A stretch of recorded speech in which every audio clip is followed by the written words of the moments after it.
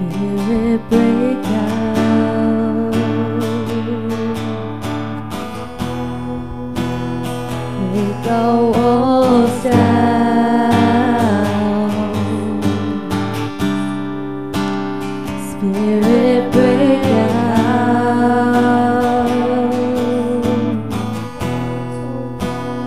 Heaven come down.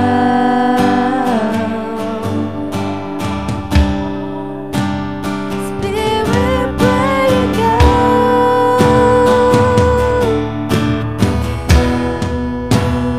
Break the walls down.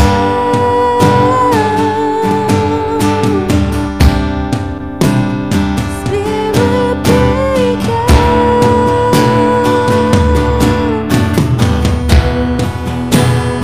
Heaven come down.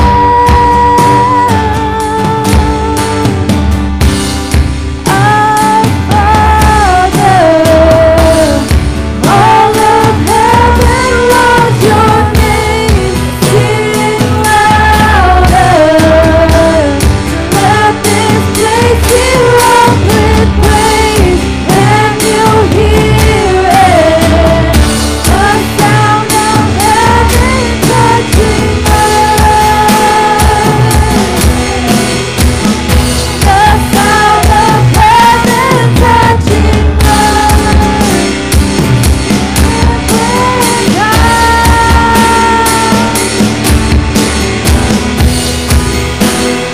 Break the walls down.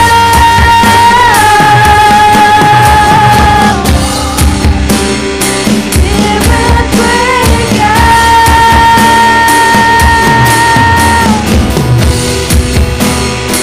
Heaven come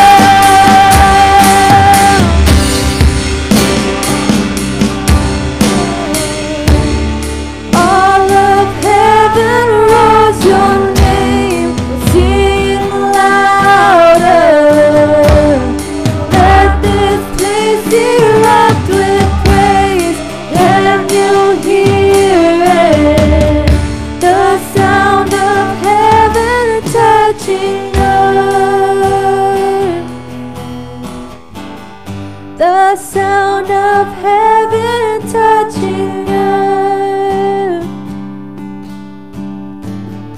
The sound of heaven touching earth.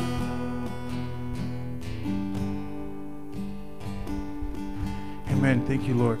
I pray that you just come into this place, Lord, flow through this place, touch each and every one of us, Lord. Pull on our hearts, Lord. Tug on our hearts, Lord. Let your Spirit speak to us, Lord. Speak to us, lead us, and guide us, Lord. I pray that we only focus on you, Lord, especially that when we're worshiping, Lord, and that we understand that everything is yours. And that's when true worship, spirit, and in truth begins, Lord. I thank you in Jesus' name I pray. Amen. Amen.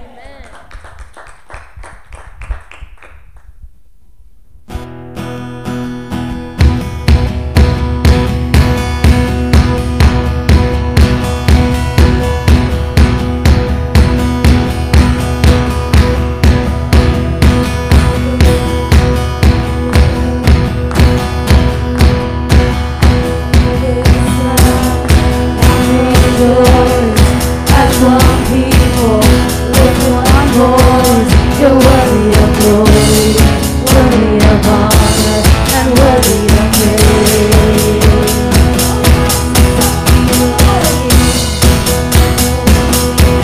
The greatness of your holy name. You're worthy of glory, worthy of honor, and worthy of praise. You are holy,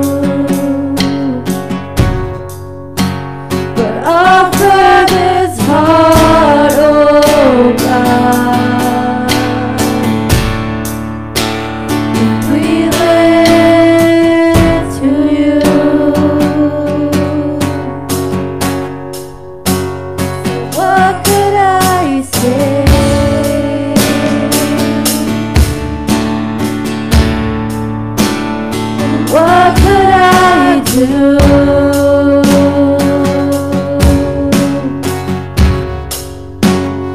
offer this heart, oh God, completely to you.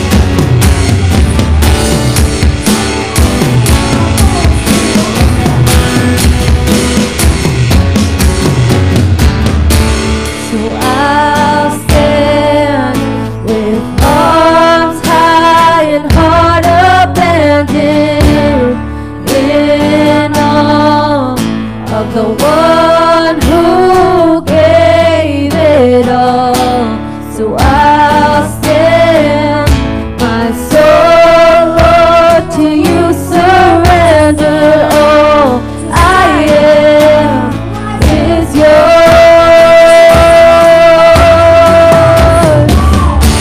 so I'll stand with arms high and heart abandoned. In all of the one who gave it all, so I'll stand, my soul, Lord, to you surrender.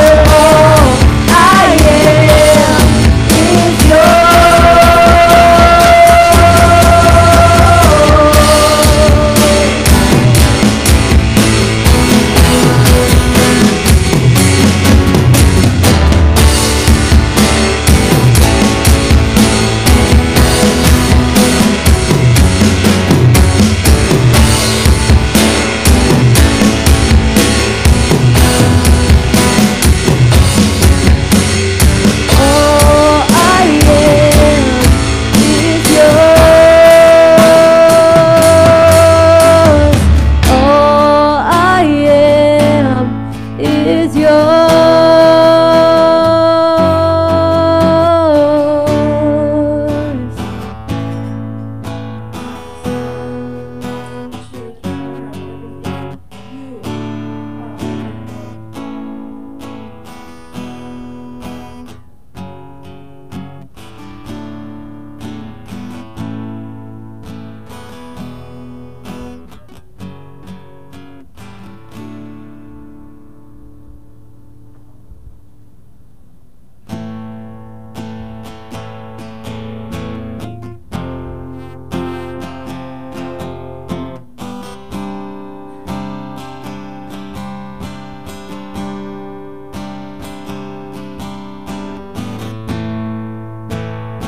I saw death where you saw life.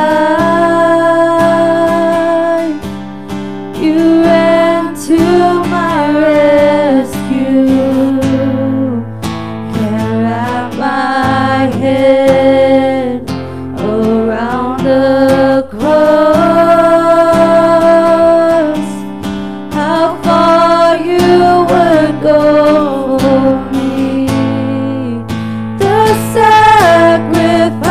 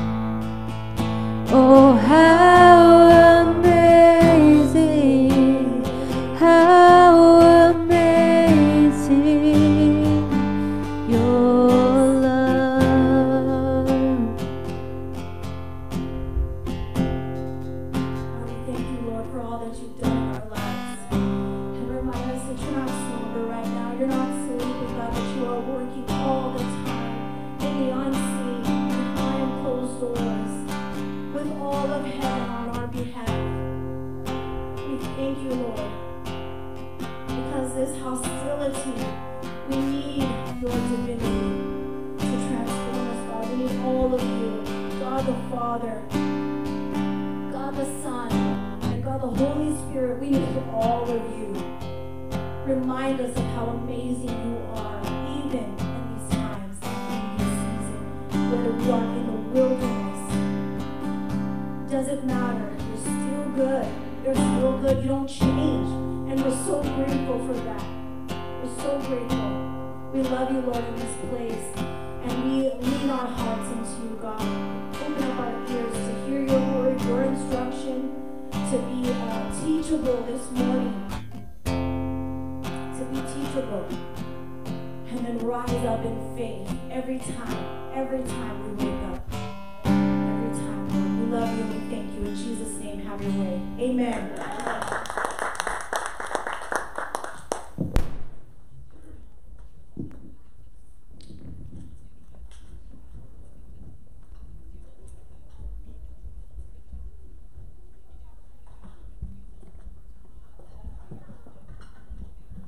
Good morning, everybody. Good morning. We know that COVID is just a season, so we'll be able to meet and greet and how we normally do as family, as brothers and sisters when they see each other, give each other hugs and all that good stuff. But right now we have to hold off till the government says it's okay. And even if you're one who doesn't like the government, Scripture says we must respect those in authority. So let's not rebel, but let's just follow the orders. Amen. This morning I wanted to receive tithes and offerings, and if you studied kingship at all, something interesting that I saw or was reading into, what happens when a king stands up? Does anybody know? What happened, like if you see in the medieval movies when the kings... Yeah, we bow down. Yep. Anybody else? Sorry for the... Welcome online. This is question and answer time. But normally when the king stands up, it's because things are out of order. So things are like, he's like, wait a minute. What is happening in the kingdom that... what's this chaos? Why is it out of order? Usually when the king stands up, it's not good. That's why we bow down, because we better recognize like, we done messed things up. So something to remember is when he rose out of the grave, he stood up and he said, this is out of order. I'm pretty upset. I'm standing up, and devil, you better watch out for my princes and princesses. I'm coming to set the kingdom in order. This is not what it was supposed to be like. So he's angry, but the amazing thing, and this is why it ties into even just finances and time and energy. Mark 16:19. Says, after the Lord Jesus had spoken with them, and this is after he's risen from the grave, he was taken up into heaven and he sat at the right hand of God. So the opposite is the same when the king sits. He's like, oh, now things are in order. He sits at the right hand of God now, and the responsibility he leaves to you and I. He says, I need you. I remember fighting just last week, fighting with God, saying, I don't want to. I don't want to be nice anymore. I don't want to, when people are being mean, to be nice. Like, no, I'm done. I don't want to talk to strangers. I don't even want to talk anymore. Like, there's no need. And God, there's two things, sorry, I'm not preaching today, but there's two things that happens in salvation. It's when we approach Jesus, and then when Jesus approaches us. And normally, most of the time, we're not ready for it. But he approached me, and my back came against the wall, and he said, Mary, I need you. I was like, no, you don't. I tried to talk back to Jesus, and I said, no, you don't need me. You can do this all on your own. Like the whole world and the galaxies and everything, it all spins when you speak. So what you need me for? He said, no, I need you.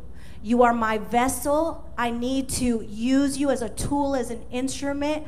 Your voice, people will hear. He needs us. We are now responsible for our children and our grandchildren and the generations to come, and bringing his kingdom, his principles here on this earth. Do we want him to miraculously come and do everything for us? Of course. But then why are we getting up and going to work? Why are we doing everything else? Why do we need to read? It's because he's doing something. He needs us. He's inside of us. He says, I need to use your body. I need it. I needed a body to enter this earth, which is why he came into the Virgin Mary. I needed a body to live for 33 years to show that I can redeem you. We needed a body on that cross. If no body went to that cross, we wouldn't be here. We would have no idea. We needed a body to raise up from the grave so that we can say, yep, he did exactly what he said.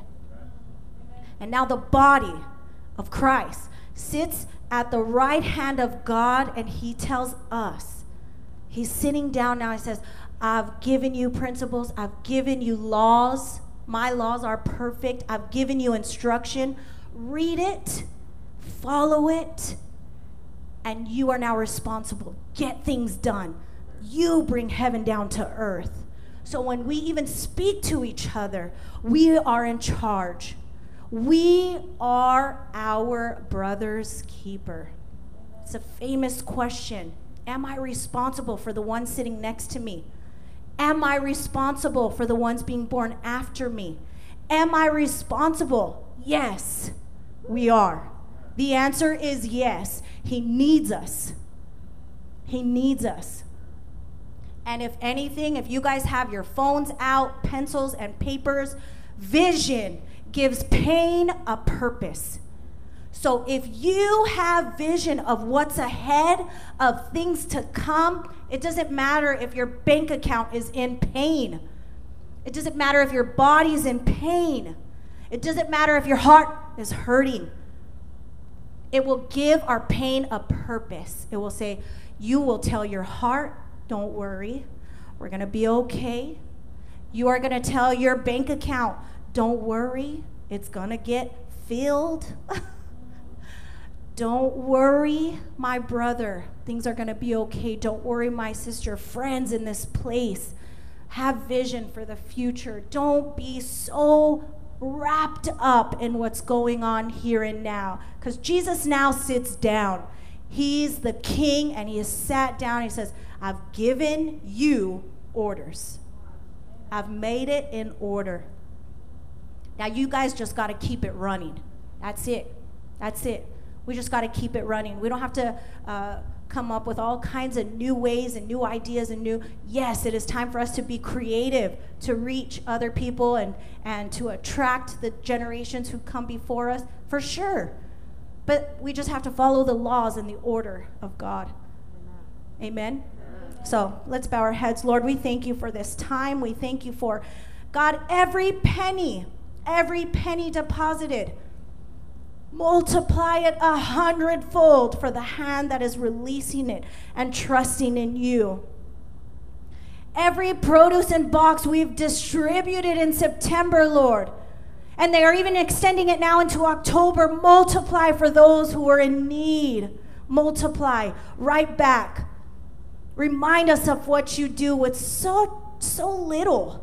So little. We don't have to be afraid of being little or having little, because you can multiply it. You are a miracle working God, the one who makes a way, the one who has given us order. May we follow you all the days of our lives and lean in closer and closer and closer, rather than pulling back more and more and more. God, have your way this morning. In Jesus' name we all pray. Amen. Amen.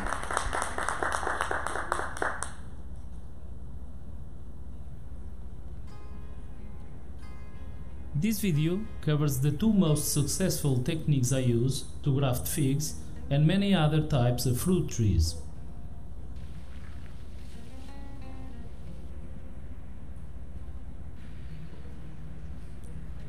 The most reliable grafting technique I use is whip and tongue. Start by selecting a 1-year-old scion of about the same diameter as the rootstock. Make a single bevel of identical length in both the scion and the rootstock. Check the cuts to see if both bevels have the same length. Cut a tongue at the same point in both the rootstock and the scion. Keep the depth of the cut under control with a gentle rocking motion. Secure the scion firmly and maintain a good control of the knife when doing the tongue on the scion. The depth of both tongues should be identical. If the scion doesn't cover the rootstock completely, place it to one side of the bevel. You can secure the graft using a rubber band.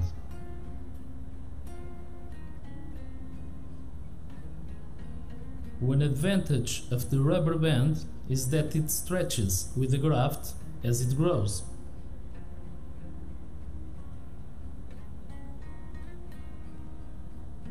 Nevertheless, I prefer to use natural raffia, as it allows a more firm contact and adjustment between scion and rootstock.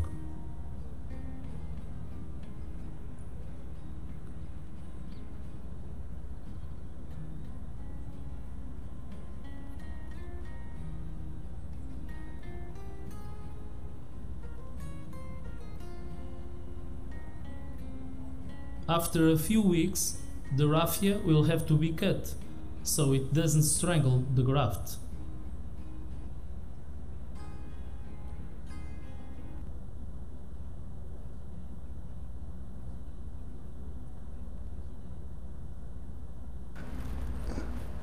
Good morning. Good morning. So now you guys know a technique of grafting. So you guys, I expect everyone to go home and graft and bear much fruit. Amen? Amen. So, you know, as you guys saw in the video, you see there's a process here. And, you know, they cut off the branch, which I'm sure it hurts the tree. And then he is putting in slits inside the branch, and it has to be exact, he said, right, for it to fit perfectly. So, you know, there's a process, there's pain, but there's also much fruit that comes with this. So does anyone know the benefit of grafting? Anyone? I didn't know until I did some research for today's message. But apparently, when you graft a tree, your fruit comes out much quicker versus a seed that is sown, you know, for the tree. Normally it takes 8 to 10 years when you plant a seed for a tree to grow and bear fruit.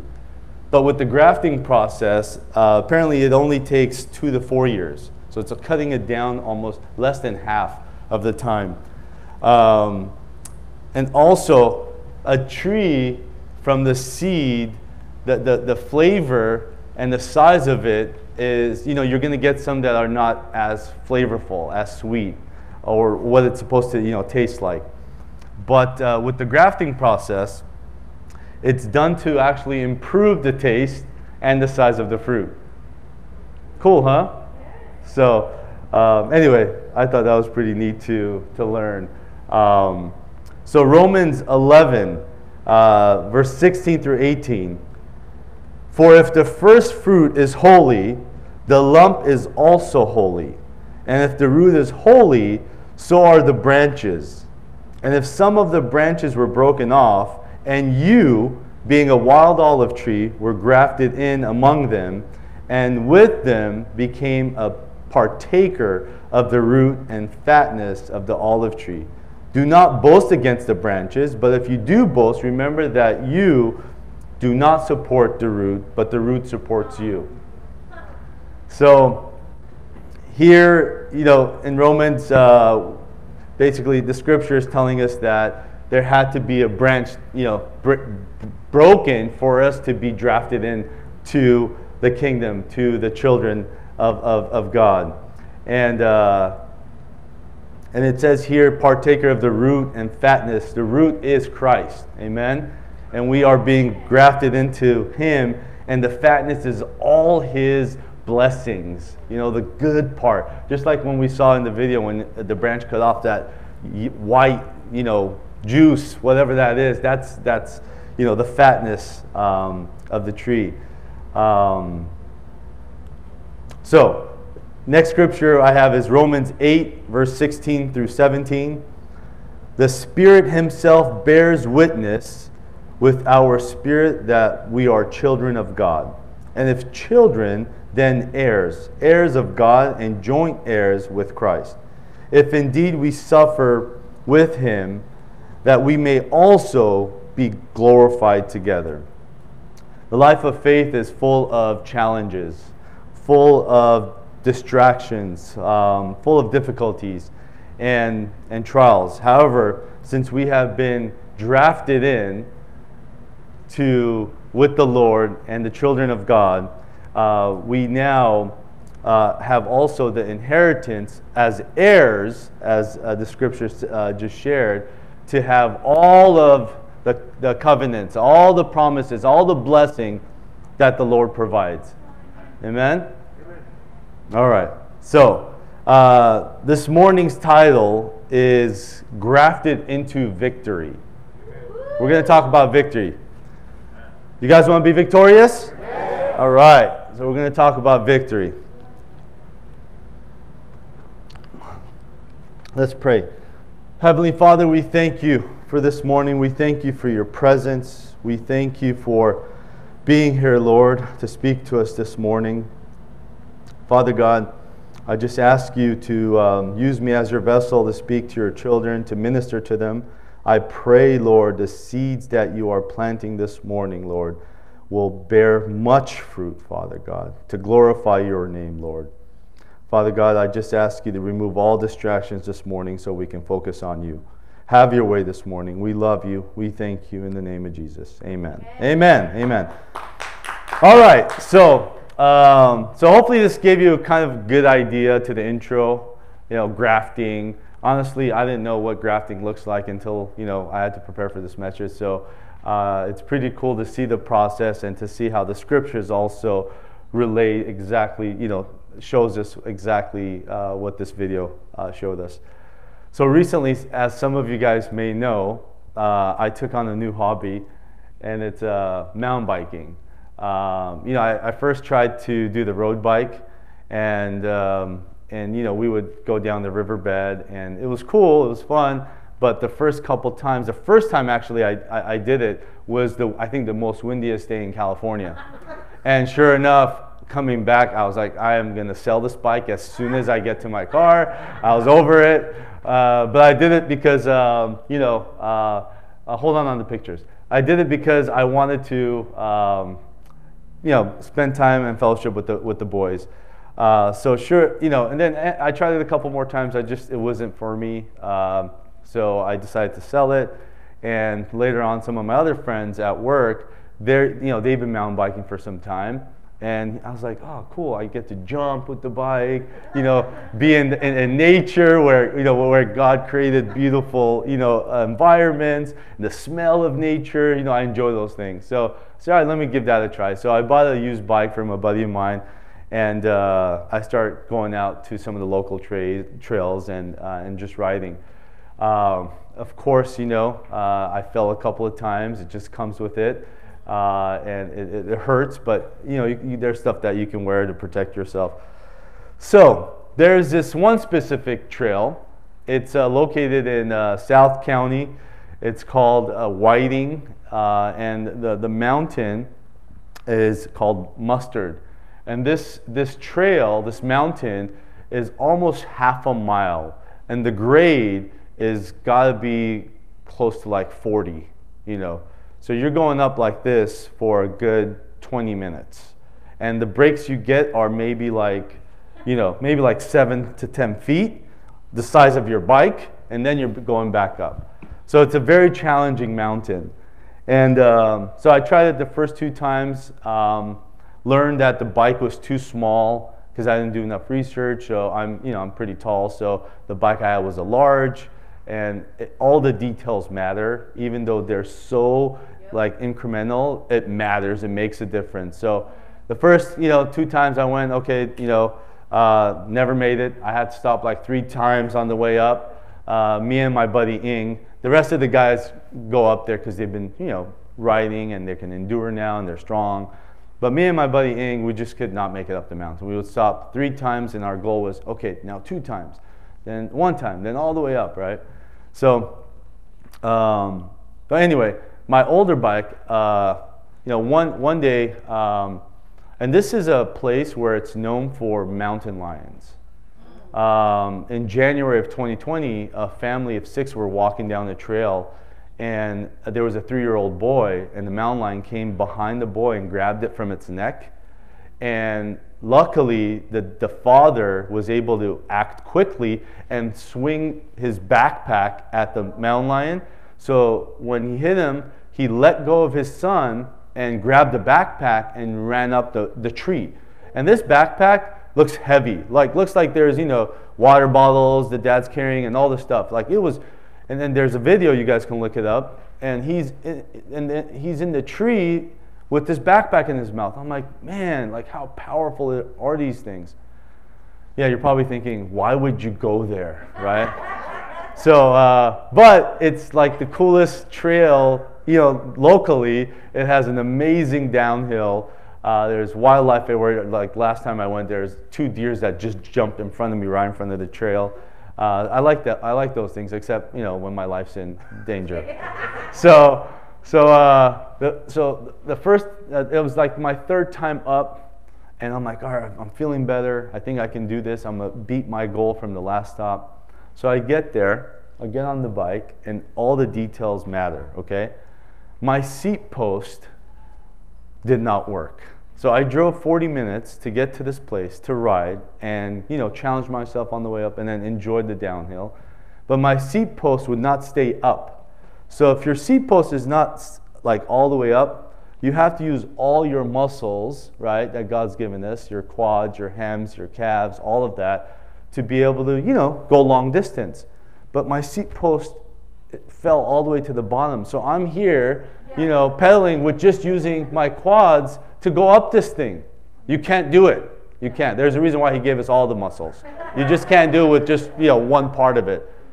So here I am. I tried. I'm like, I'm gonna do it. I make it up like 20% of the way. There's no way. My quads are on fire. I'm like, nope. This is done. It's not meant for me. My luck, Ing wasn't with me that day. The other guys went up the mountain. So I'm in the middle of the mountain. And the boys make fun of me because I carry a backpack, weighs probably like 30 pounds, and inside my backpack I carry bear spray. They think they make fun of me. I don't care. Well, that day, guess what? I had to use my bear spray. So I pull out my bear spray, and I'm walking up this mountain with a bike and so now you can share that picture with the bear spray. And I'm telling you, it's actually harder walking up this mountain than riding up the mountain, right? And I'm by myself, and this is like 6 in the morning. There's no one out there, and I'm hearing all these sounds and things moving around. And I learned that the mountain lions, you can't hear them. They're very quiet, and they can be right next to you. And I'm just going crazy. So I get to the top. None of my friends can say they've walked up the mountain with a bike, and I'm the only one that can say that. So I went up the mountain, made it to the top with my bear spray. I have no shame in my game. So as you see here, and with my cool shirt, so anyway, I make it up there, and I'm exhausted. And now you need legs to also go downhill. You still need strength. So I'm tired. So obviously going downhill, I didn't really enjoy it that much. Second time I go, Ing was with me. So, again, this is a 40-minute drive, right? So I'm like, okay, now I got my new bike. It's the right size. I got all my gear. I'm excited. I'm going to make it past my goal, right? The seat works. I checked everything, all right? So I get there. So you can show the next picture. I forget my shoes.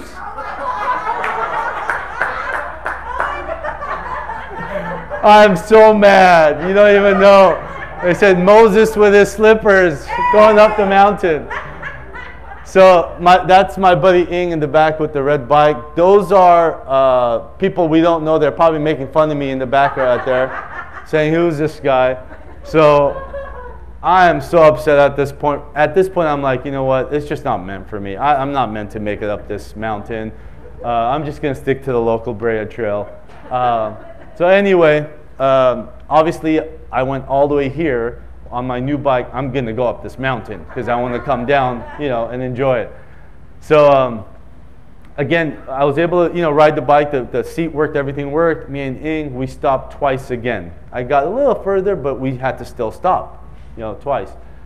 So anyway, we go up, and I'm just thinking if there's any other embarrassing moments.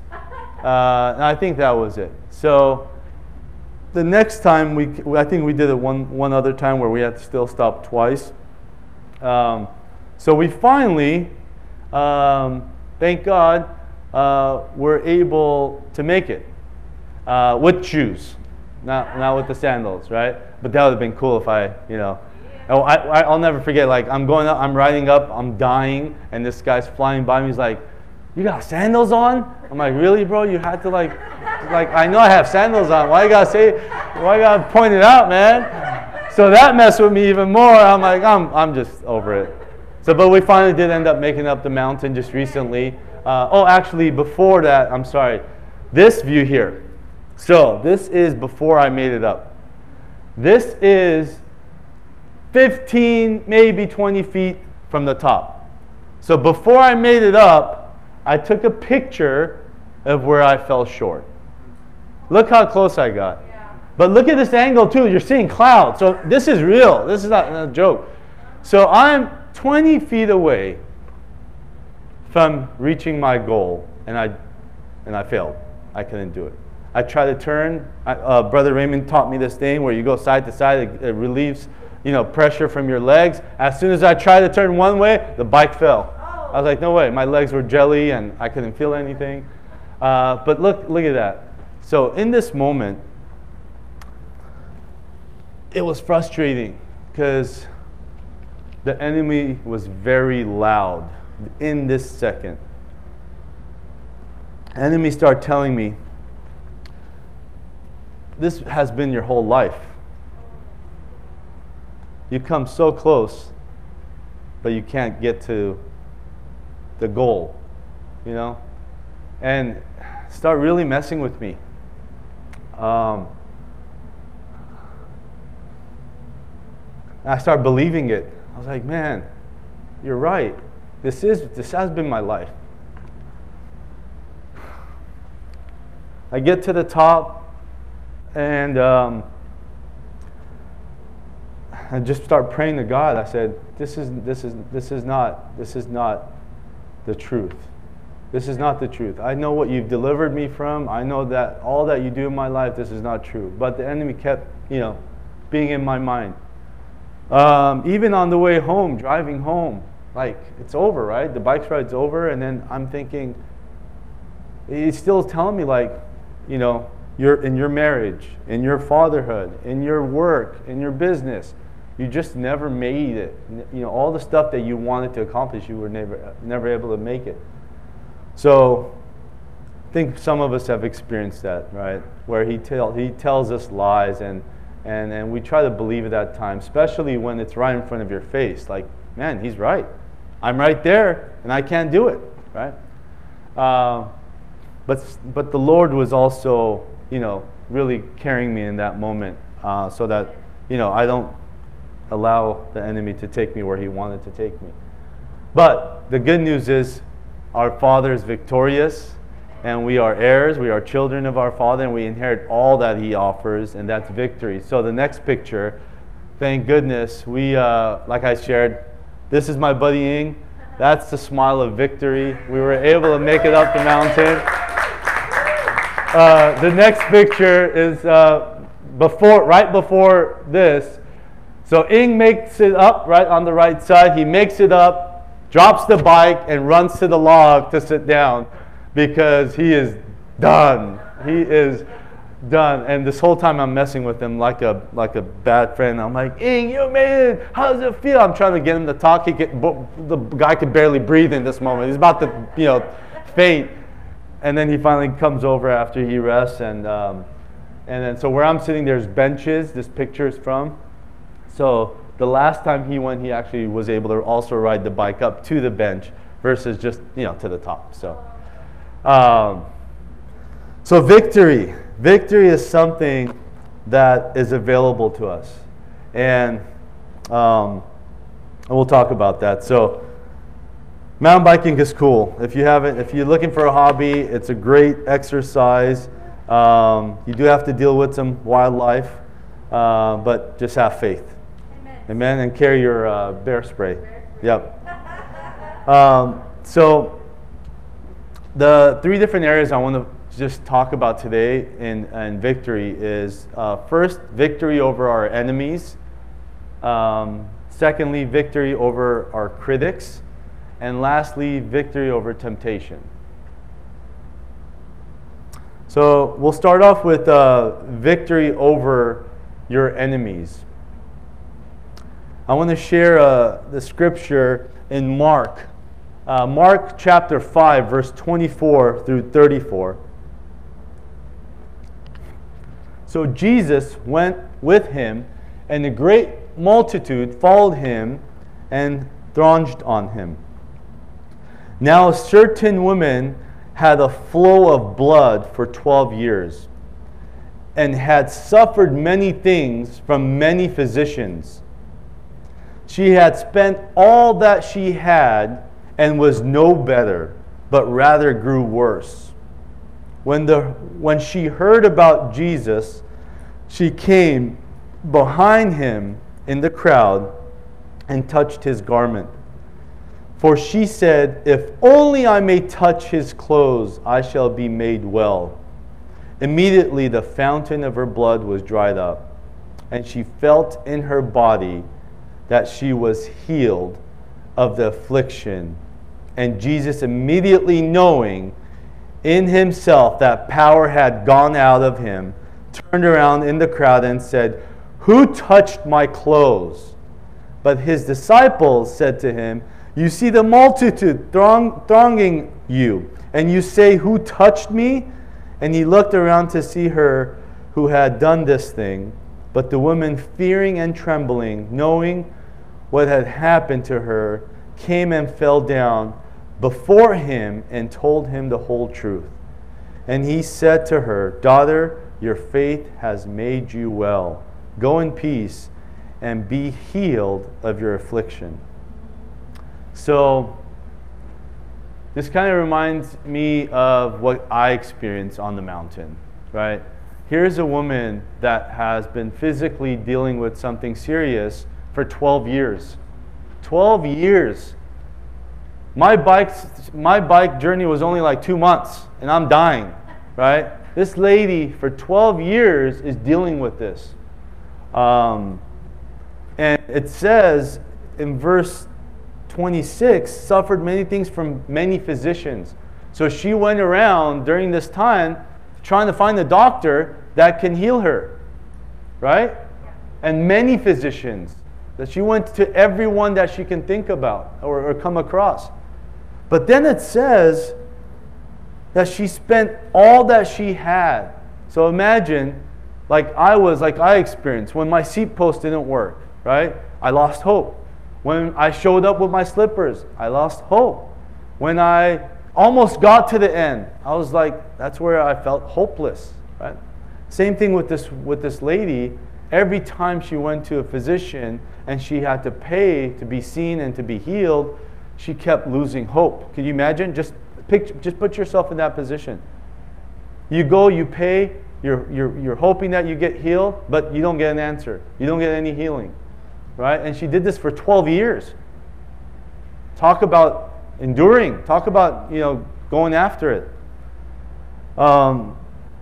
And at the end, it says but rather grew worse. So her issue got worse and worse as time passed, right? And that's because she was, every time there's no hope. I mean, and then all financially, giving all that you have, investing all that you have to be healed. So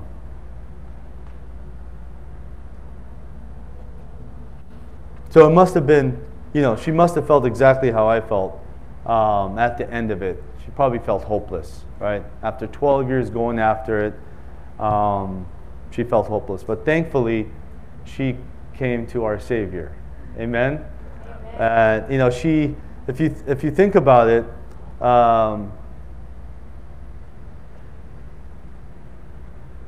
she went to every physician or tried everything in this world to be healed, but nothing would heal her except our Lord and Savior, right? So the tactic of the enemy is to steal the hope that our Father has provided. The tactic of our enemy is to steal the hope that God has provided. In Jeremiah 29:11, "For I know the thoughts that I think toward you, says the Lord, thoughts of peace and not evil, to give you a future and hope." Our Father gives us a future, gives us hope. And the enemy knows that really well. And his goal is to kill, steal, and destroy. He wants to steal that hope, right? He wants to steal it from us because it's going to destroy us once he steals it. So how did she find victory? How did she find victory? She didn't know God, right? Because for 12 years she went to every other source except for Christ. How did she find victory?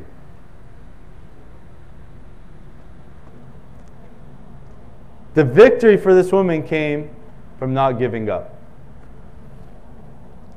Please write that down. You write down, my victory over my enemy is to endure and not to give up. Amen? Imagine, she was willing to keep investing and keep going, traveling, and seeing all these different physicians to be healed.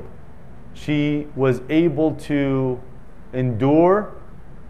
And again, without knowing God, this lady is going around and not giving up, being relentless and willing to put everything in, going all in to be healed. Can you imagine us knowing, being in relationship with our Father, having access to our victories through His Word? Can you imagine us? Like, we should be certain in our victories. Certain, right? But we can also learn something from her. She never gave up. She always continued to go after it, to find the source, right?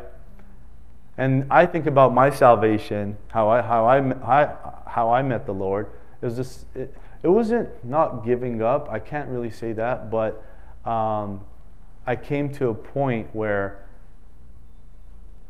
I remember clearly saying, I've tried everything my way, and I've done nothing but failed. So if you're real, I need you to help me, show me how to do, how you know, what is it that you have for my life? And he showed up, right? And just like this lady, she knew if she was able to just touch him from what she's heard, she would be healed, and her faith made her well, right? And just imagine, like, again, it's so funny how God's using my mountain bike experience, because here too, the humility it took her to go through the crowds in her condition to be healed, to be victorious, right? Same thing with me. I freaking walked up the mountain, went up there with sandals, So it's amazing how the Lord works. But so now, let me see. I don't want to get off track here. So everyone wrote down, the victory over hopelessness is not giving up, right? And know that we're not alone. We are not alone. He is there with us, and He is going to help us overcome whatever it is that the enemy is trying to do to us. So remember that we are not alone, and He will provide the strength that we need as long as we're willing to, keep fighting and not giving up. Amen? Amen. So the next area is victory over your critics. Critics. So most of you guys have read the story about Lazarus. Amen? And Lazarus was the brother of Mary, who, if you guys all, I'm sure, heard, who anointed Jesus with the oil and wiped his feet with her hair. That's Mary was Lazarus' sister. So Lazarus, as you guys know, he died from being sick. So Jesus was with his disciples, and he got word that Lazarus is sick, not feeling good, and is towards the end of his life. So at this time also, if you guys remember, the Jews are after him, after Christ, right? and the disciples, right? So as soon as he finds out, he says, we have to go, right? We have to go see him. But the disciples in this moment, they're just imagine what they're going through. They're thinking, it's far away. He's far away. By the time we get there, from the condition that he's currently in, he's probably not going to make it, right? So they're losing hope here, right? And there's also some danger and risk involved in traveling and being seen, right? Because the Jews are looking for Christ and them. So you can only imagine that, Lord, I don't think this is the best idea. We won't have enough time to make it there to help him and save him. That's how I would be thinking. I don't want to go out there and get shot at or get killed, right? Like, he's not going to make it. Let's just continue doing what we're doing here. But the Lord was not going to give up, regardless of what risk was involved.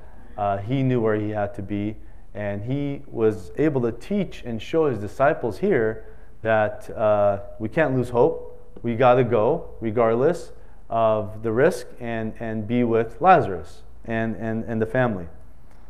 So John 11, verse 19 through 27, said, and many of the Jews had joined the women around Martha and Mary to comfort them concerning their brother. Then Martha, as soon as she heard that Jesus was coming, went and met him, but Mary was sitting in the house. Then Martha said to Jesus, Lord, if you had been here, my brother would not have died. But even now I know that whatever you ask of God, God will give you. Jesus said to her, your brother will rise again. Martha said to him, I know that he will rise again in the resurrection at the last day. Jesus said to her, I am the resurrection and the life. He who believes in me, Though he may die, he shall live. And whoever lives and believes in me shall never die. Do you believe this? She said to him, Yes, Lord, I believe that you are Christ. You are the Christ, the Son of God, who is to come into the world. In this conversation, Martha, I felt like she lost some hope when she said, I know he'll rise again in the resurrection day, right? So not hope that that Jesus can heal him right there in the moment and raise him back to life, right? So I sometimes do that too, like when I'm praying for something, like you can make it happen now, but I know you'll make it happen later at your time, Here's the same thing. Martha, believes in the resurrection, right? She knows, she has the knowledge of the resurrection, right?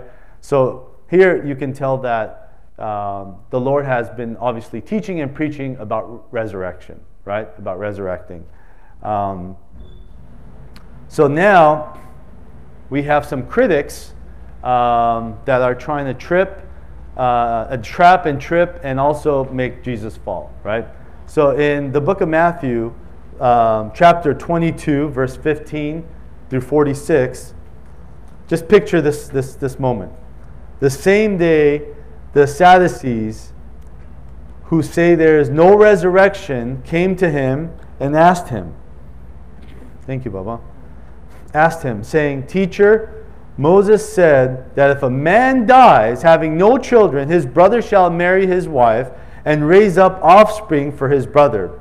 Now there were with us 7 brothers. The first died after he had married, and having no offspring, left his wife to his brother. Likewise the second also, and the third, even to the 7th. Last of all, the woman died also. Therefore in the resurrection, whose wife of the 7 will she be? For they all had her. I love this part. Jesus answered and said to them, You are mistaken. That's pretty confident, right? The first thing for him to say, you are mistaken, you're wrong. Let's just start there, right? You're wrong, you're mistaken. It says, you are mistaken, not knowing the scriptures nor the power of God. For in the resurrection they neither marry nor are given in marriage, but are like angels of God in heaven. So guys, enjoy your marriage. Because in heaven there is no marriage. It says we are angels of God in heaven. But concerning the resurrection of the dead, have you not read what was spoken to you by God, saying, I am the God of Abraham, the God of Isaac, and the God of Jacob. God is not the God of the dead, but of the living. And when the multitudes hear this, they were astonished at his teaching. So here you have these Sadducees, imagine in front of everyone trying to set Jesus up, right? So critics like to operate in public. Just think about it. If you're a critic, right, you want people that are around the situation, right, to believe what you believe versus whatever that one person believes, right? So the satisfaction to them doesn't come if there's no one around. There's no satisfaction for the critic. The critic wants to prove everyone against this one person, right? That's where the satisfaction is. The critics need their evil doings to spread like wildfire, to create an overwhelming condition for the person that they're criticizing, right? I think some of us have experienced that in the past, right? They want to put it all over social media, all over, Facebook, Instagram. It's not enough that, they prove their point or they don't, right? But they have to just share with everyone. Friends, right? Family members, even church. Did I say church? Hold on. I did say church, yeah. Even church. Help us, Lord.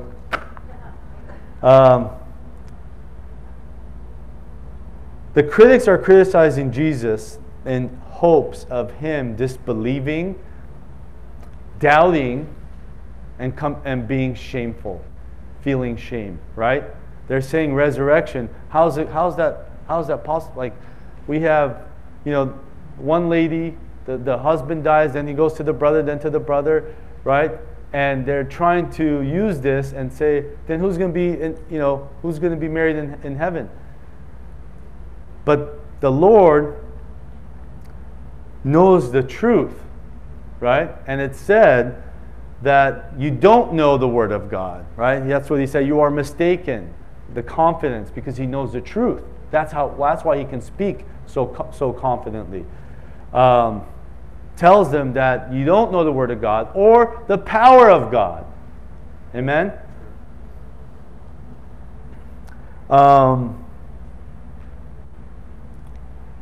It's hard. I think all of us here may have experienced shame. It's really, really tough. And our critics that like to shame us could really, we can allow ourselves to be in a very dark place, in a lonely place. I don't know why, but I'm going to share this short testimony. I think it was 4th grade. So you're like what? Like 9 years old, I think, in 4th grade. I went to a private Christian school, Armenian school, and the classrooms, most of the classrooms were like in little bungalows. And 4th grade, we're out on the field playing around, having a good time, boys, girls, dodgeball, this, that. And for whatever reason, I don't know how this came upon me, but I think some of the boys like dared me to show like my underwear to the girls, right? And I'm like, I want to be cool. I'm going to show you guys I can do this. So I did. I just, maybe lifted my shirt up and showed like my top of my underwear. And oh my goodness, that thing spread like wildfire. So these girls, these critics, went and told my teacher. And this was like, I think, if I remember correctly, it was like the first couple of weeks. So everyone's just getting to know each other. The teacher doesn't really know your name. So we sit in classroom and the teacher tells us, who's Gary, right? So I stand up and then he confronts me in front of the whole class. Did you do this? Yes. And I kid you not, this man, he was like 6'7", I think, or maybe I was very short, I don't remember. But he grabbed me and he threw me against the wall. And it's a private school, it doesn't give him any excuse to do that, but he threw me against the wall like, how dare you? And in that moment, when I was thinking about shame, like I'll never forget that, never forget that. I was so shameful. And after that day, I never wanted to go to school. I didn't want to go to that school. I didn't want to see anyone from that class. And sure enough, like here and there, years later, when I would see some of the girls that, told on me, I was like, I felt the shame, I felt the shame. And it just leads you to a place where you just want to be alone. You don't want to ever see those people, And that's a time when I really felt shameful. There's other times too, but that's the one that always comes to mind. And it was the first couple of weeks, and I was scared. I was scared, and I didn't want to go back. I didn't want to see any of them. And it was, it was kind of innocent, but it wasn't. But it's like, come on, Anyway, so shame can.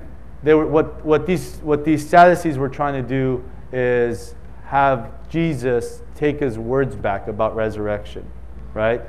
Or take his words back, doubt himself. And then obviously those things will lead to shame. So it's important to know the word. So how did Jesus, I already I think shared this, but how was he victorious over these critics? He knew the truth, right? He knew the truth. So let's write this down.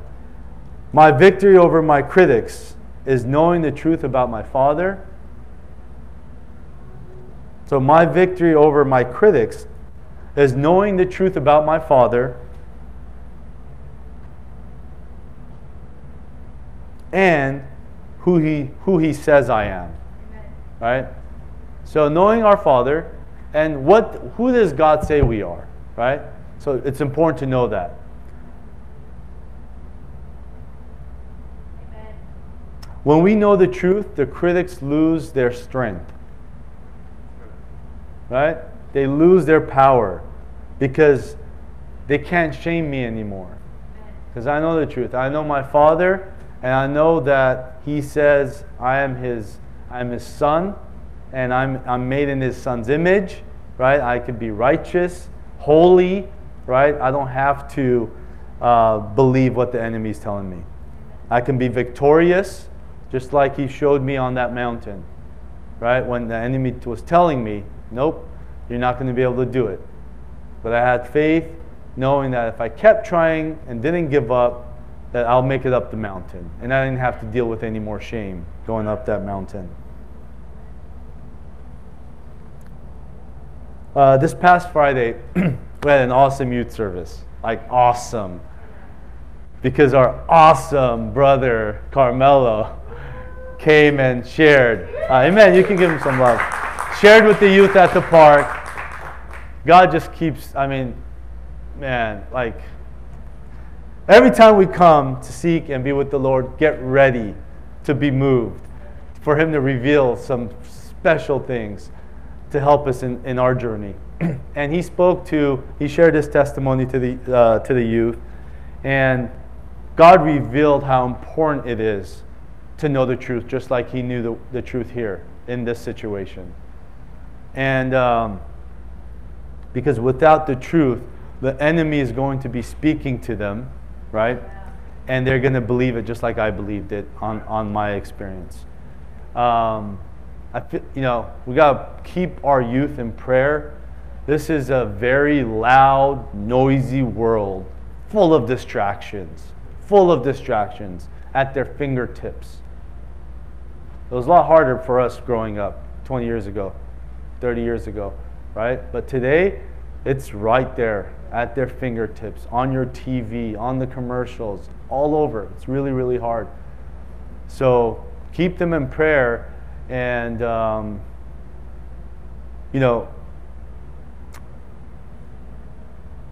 so how do we know the truth? We know the truth by reading the Word of God. That's the only way, right? As parents, we have to, guys, and I know we have busy lives and schedules, but we have to not only pray over our children, but we have to make sure that they're reading the Word. We have to make sure. That is probably the most important thing we can do, and the most valuable thing we can do for our kids. They have to read the Word of God on their own to build and establish that personal relationship with God. That's all they need. So in the mornings, when we used to clothe them when they were younger, right, with their clothes on, we have to clothe them with the armor of God to protect them, right? Instead of the first question in the morning being, Noah, did you brush your teeth? Because he forgets, or wash his face, right? Should be, did you read the Word?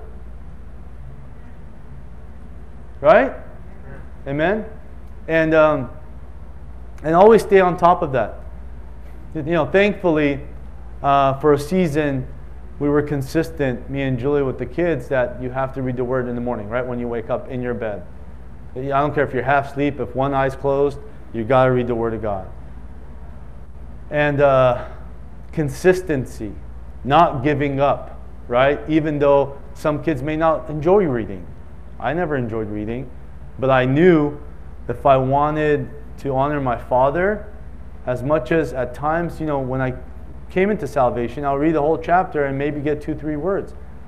But my pastor was there to continue to encourage me, and that's what we should be doing to our children, encouraging them that, hey, don't worry, just keep reading, even if it's 2-3 words. Those 2-3 words He'll bring to remembrance one day, and it's going to help you when you're in a struggle, when you're in a challenge. And those words are going to give us victory. Amen? So, again, I just want to remind all the parents, I know we forget at times too, but now, as we've been consistent and almost like, hey, you live here, you're going to read the Word. 10 minutes? 10 minutes, right? You're going to read the Word of God, because it's so easy for the enemy to keep us so busy that we can't even give God 10 minutes. So we have to almost say, hey, you live here, you have to read the Word of God. That's the rule in my house, right?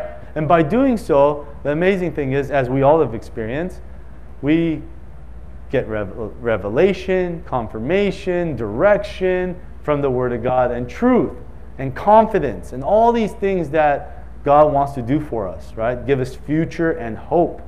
The only way to do that is by reading the Word of God. When we went to Israel, what I learned is, the number one priority for the Israelites, for their children, the first 5 years, memorize the Torah. Memorize it. I wonder why. I wonder why. Memorize?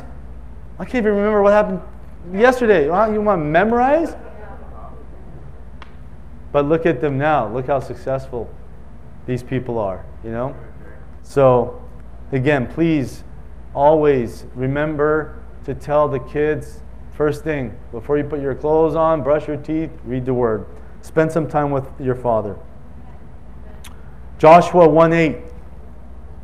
Keep this book of the law always on your lips. Meditate on it day and night, so that you may be careful to do everything written in it. Then you will be prosperous and successful. That's Joshua 1:8. I was telling the youth on Friday, I go a couple of days without reading the Word. I'm scared. I feel vulnerable. I feel disconnected. A couple of days. And then God's Spirit's convict, like, hey, you need me. Like, why are you ignoring me? Right? Because I want to replace it with working more. I want to replace it with resting more physically. I want to, replace it with so many things, right? But I think we all feel the conviction of the Spirit when we are starting to get distance from our Father. And imagine our kids. Our youth struggle, guys. It's real. It's real. And without it, it's not a safe place. It is not a safe place. So parents, please, again, we just have to. That's a standard. That's a requirement. There's no negotiations. Amen. We can't negotiate with the truth of God. We have to know the truth. So again, victory over our critics is knowing our Father and who He says we are, knowing the truth. Amen. Lastly is victory over temptation. Ooh. You guys ready for this? Anyone deal with temptation? Amen. Temptation is a part of life until we no longer have a body of sin. Right? So it's going to be something that we're going to deal with until we make it home. And it will be tempted to commit sin. Right? To commit sin is to consciously do something that we know goes against the will of God. Right? We know it's wrong, but we do it. Right? That's when we're sinning.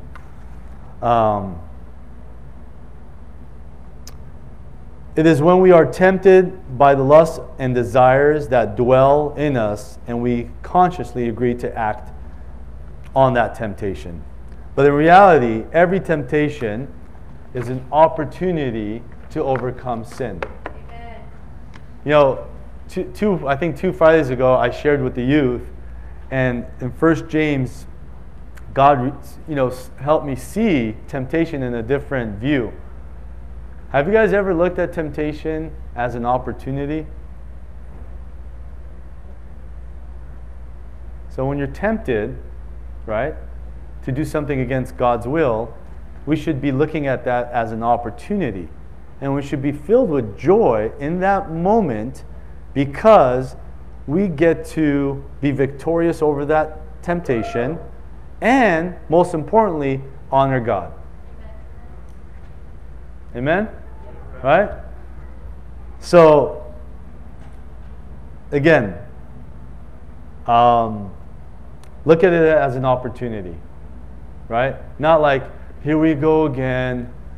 I'm just going to do it and ask for, and then repent from there, or, there's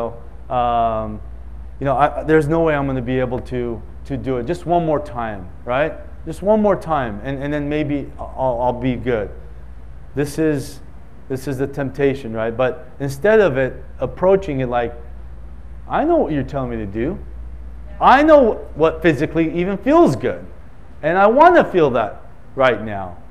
But in that moment, you're going to say, nope, Lord, we're victorious. You're going to walk away from it, right?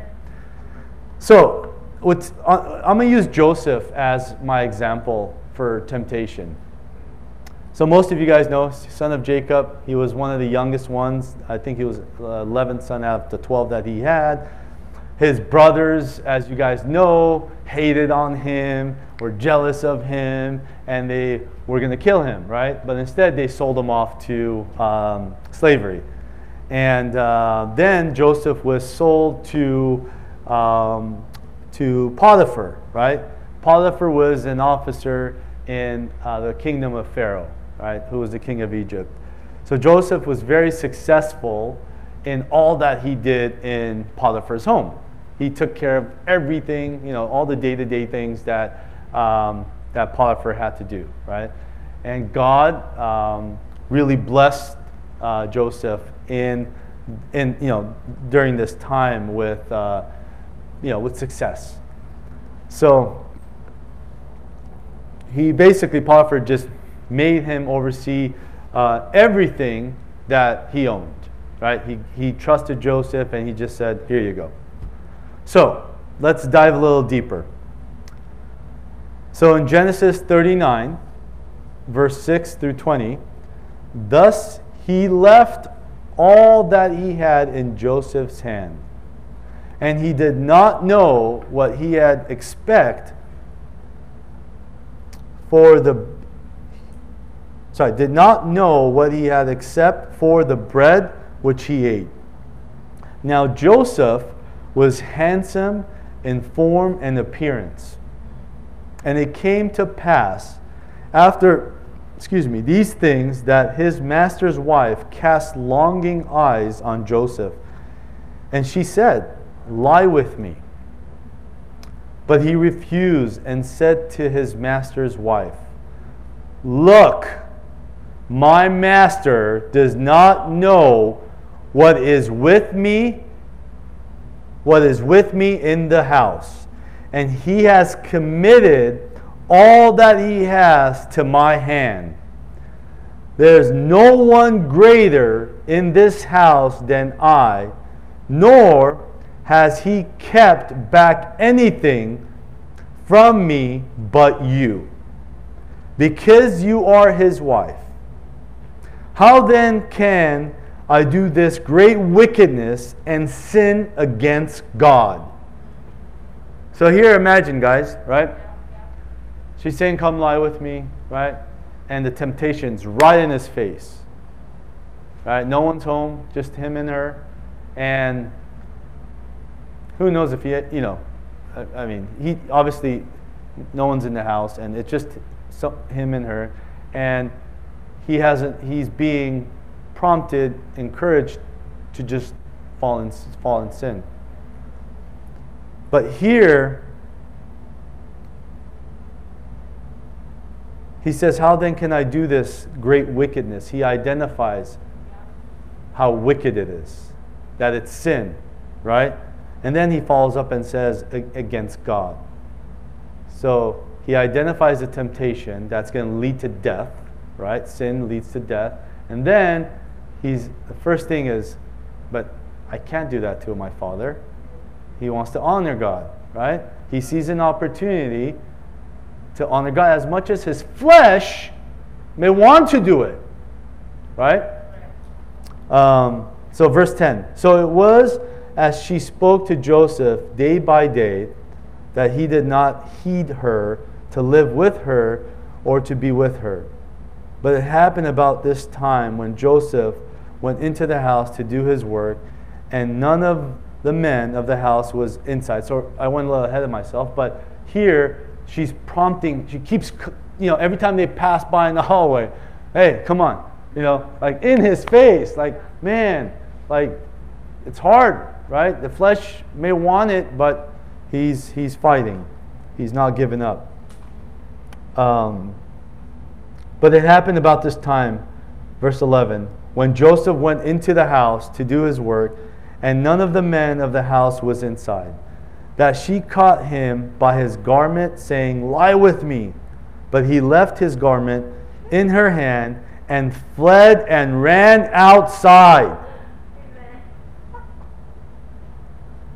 And so it was when she saw that he had left his garment in her hand and fled outside, that she called to the men of her house and spoke to them, saying, see, he has brought in to us a Hebrew to mock us. He came into me to lie with me, and cried out with a loud voice. And it happened, when he heard that I lifted my voice and cried out, that he left his garment with me and fled and went outside. So here she's turning the story. So she kept his garment with her until his master came home. Then she spoke to him with words like these, saying, the Hebrew servant whom you brought to us came into me to mock me. So it happened as I lifted my voice and cried out, that he left his garment with me and fled outside. How evil of her! Oh! So it was when his master heard the words which his wife spoke to him, saying, your servant did to me after this manner, that his anger was aroused. So Potiphar is obviously angry due to apparently, the disloyalty, the dishonesty of Joseph. Then Joseph's master took him and put him into the prison, a place where the king's prisoners were confined, and he was there in the prison. So, how was Joseph victorious? How is he victorious over this temptation of lying with a married woman? He knew the word of God, and he ran like it was life or death. So he knew the truth. He knew that it was wrong. He knew it was sin, right? And he ran like it was life or death. The boy didn't run to his room and lock the door. He ran outside the house. He kept running. He didn't go next door and lock himself in his room. He had a room there, right? He ran outside and took off.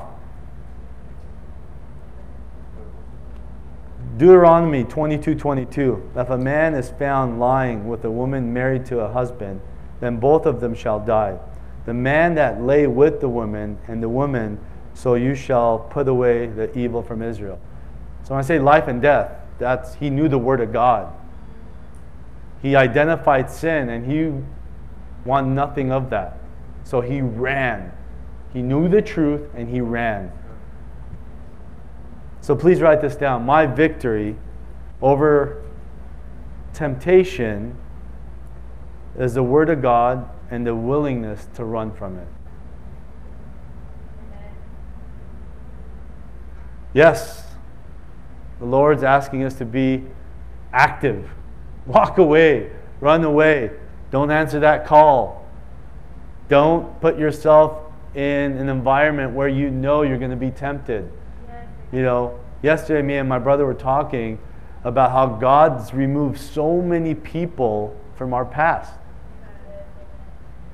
So many people. And we were talking about how we don't even want, like, we pray that we don't even see them in the streets. We may be living in the same city, going to the same mall, but we pray we don't even run into them. Right? Right? So we have to be able to run also. So we know the truth, we know sin, and the Holy Spirit helps us, right? He convicts us and tells us, hey, you know this is not right, right? In that moment, you have to be active. You have to, it requires effort. One word that I've always shared with the youth, and God's always put this on my heart, is effort. Yes. Effort. We have a part in this. Just like Mary when she was taking tithe and offering. He wants to use us to do what what his plan is, right? So we have to run, Remove all those people, all those contacts from your phones, just we have to know the Word of God, and we have to be willing to run. And at times it might be tough, but it's the best thing for us. Amen? And again, the Holy Spirit leads us and and helps us overcome these temptations. Right? He helps us. He ministers. He counsels. He tells us which direction to go. He tells you to run out of the house, not next door, but out of the house. Right? A couple different areas. Finances, money, right? It's very tempting to put our security and trust in money. When you think about your bank account, when you have a couple of bucks saved up, right? It's easy for us to, man, I got this much money in my bank account. I'm good, right? Be careful. Be careful with that, because our trust is in our Father. He is the provider of all that we have. Amen? So just be cautious of that. Second area is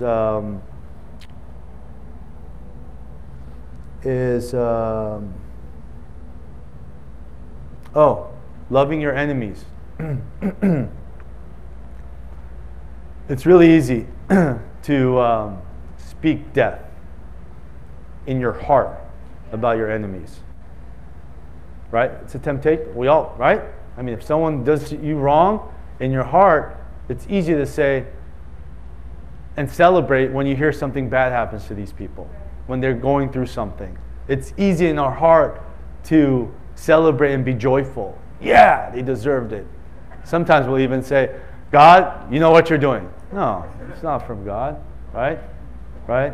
So, in these situations, we have to pray for them.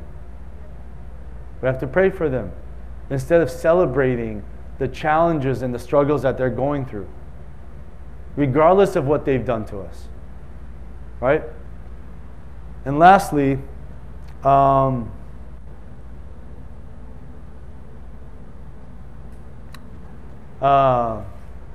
being generous.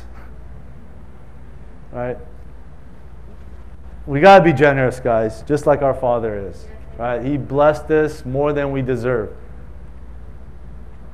And it's very tempting at times when you're hanging out with the boys, and your father tells you, bless him. And then you're stopping, you're thinking about, when's the last time he blessed me? Hold on, let me rewind. The good thing about me is my memory is horrible. So I'm just led. But you think, I mean, come on, if we can be honest, right? We're like, when's the last time you blessed me? And, why should I bless him? But those are temptations that we deal with. But the Lord tells us it's better to give than receive. So we have to, be obedient. And it's tough at times, right? Sometimes we don't have enough, right? Sometimes we do. But we just have to trust the Lord that, when He tells us to be generous and be obedient. Also, being generous with the poor, right? And this last feeding Brea has been such a blessing to the city, to all the volunteers. I only got to volunteer 1 week, and it was the best encounter I needed.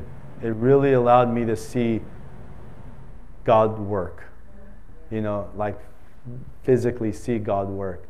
It's so easy when the enemy keeps us so busy. We miss what God's doing, what He's feeling, you know, what He's restoring, what He's healing. And I'm telling you, like, I had to watch Noel. That's why I wasn't able to join the other weeks. But man, when we were there, like, you saw, you know, there's so much need. You know, there's so much darkness in this place. But we saw, you know, one thing, He broke my heart. And man, I love that feeling. I love that feeling. I don't like to be comfortable. It could be a very scary place, very dull place to be comfortable. But when I saw it and I encountered it and I experienced it, I was like, wow. I kept telling him, I promise you, when I first saw the 14-year-old girl, as we're putting food in her car, and we were praying over the mom and her, I see her just crying, broke my heart. And I said, keep breaking it, keep breaking it. Because we get comfortable. It's easy to be comfortable. But God is good. God is faithful. And I pray that we have faith, that we have been grafted in by our Father that has already claimed our victory. Please, please, we have to believe. We have to believe you're already victorious. We know the end. We know who we're serving. We know our Father is victorious. We've been grafted into Him, so we get to inherit His victory in our lives over the enemy, over the critics that want to put us to shame, right? And the temptation that we deal with. And we're going to deal with it. As long as we're here in this physical body, we're going to deal with these temptations. But let's approach it in a different way. Let's approach it and look at it like an opportunity. Amen? Versus being scared of it. There's no fear. There's no fear. We shouldn't be scared of any of it. We're all capable. And He's there with us.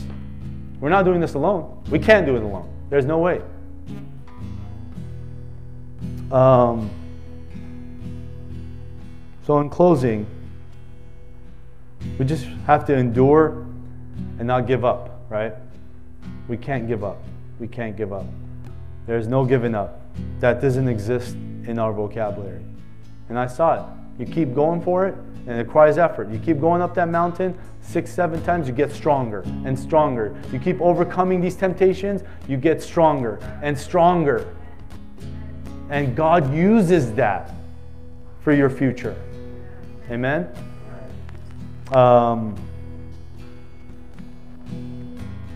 And we have to know the truth. The truth is the Word of God. We have to be in the Word of God. We have to know who our Father is and who He says we are. Because a lot of us challenge with identity. We did a whole series for the youth about identity. You know, this is who your Father, the Creator of all, tells you who you are and what He has for you and all the promises, right? But if we don't know that, then we're going to be believing what the enemy's telling us. And we have to be willing to run. If you don't like running, start exercising. Run, run, run. If you get a call from that person, drug dealer, whoever it is, and you feel like, oh, you don't want to ignore them because they'll, feel bad, exercise on not answering, hanging up on that call, right? If you know that this device these days, our cell phones that give you access to pornography within seconds, right? Make sure you're not alone with your phone. Like, put it away. Like, just blocks. All these security, block. Do everything you can. And so again, like I said, finally we don't have to go to battle against our enemy or critics or temptation by ourselves. The Lord tells us in Deuteronomy chapter 20, verse 4, "For the Lord your God is the one who goes with you to fight for you against your enemies to give you victory." What an awesome Father. We're not doing this alone. If we decide to do this alone, we're going to fall. It's going to hurt. But knowing that He's going before us, and He's with us, and He's the one who's actually overcoming the temptation, because we know He's with us, we're allowing Him to give us the strength to overcome it. But then there's effort on our part. We run away. We run away from it, right? He's going to give us the strength to say no, but you can say no and stay in front of it, but your temptation is going to keep going. But as soon as you run, now it's not there. It'll come later, but in that moment when you're tempted, it's not there. Amen? Amen. If you guys could just let's bow our heads, close our eyes. Lord, we thank you, Father, for your word. We thank you, Jesus, for grafting us in, for calling our names individually, Lord. We thank you for covering us, Father God. We thank you for providing for us. We thank you for protecting us. We thank you for going in front of us, ahead of us, standing next to us, and going behind us, Lord. Father, thank you for your word this morning. Thank you for reminding us that we are victorious, Lord, over all of this, Lord, over the enemy, over the critics, and over temptation, Father, because of you. Use it, Father God. Our desire is to honor you, Lord. Is to bring glory to you, Father, because you are the worthy one, Lord. We thank you for your word. We thank you for increase this morning, Father. For anyone that's here this morning or anyone that's online,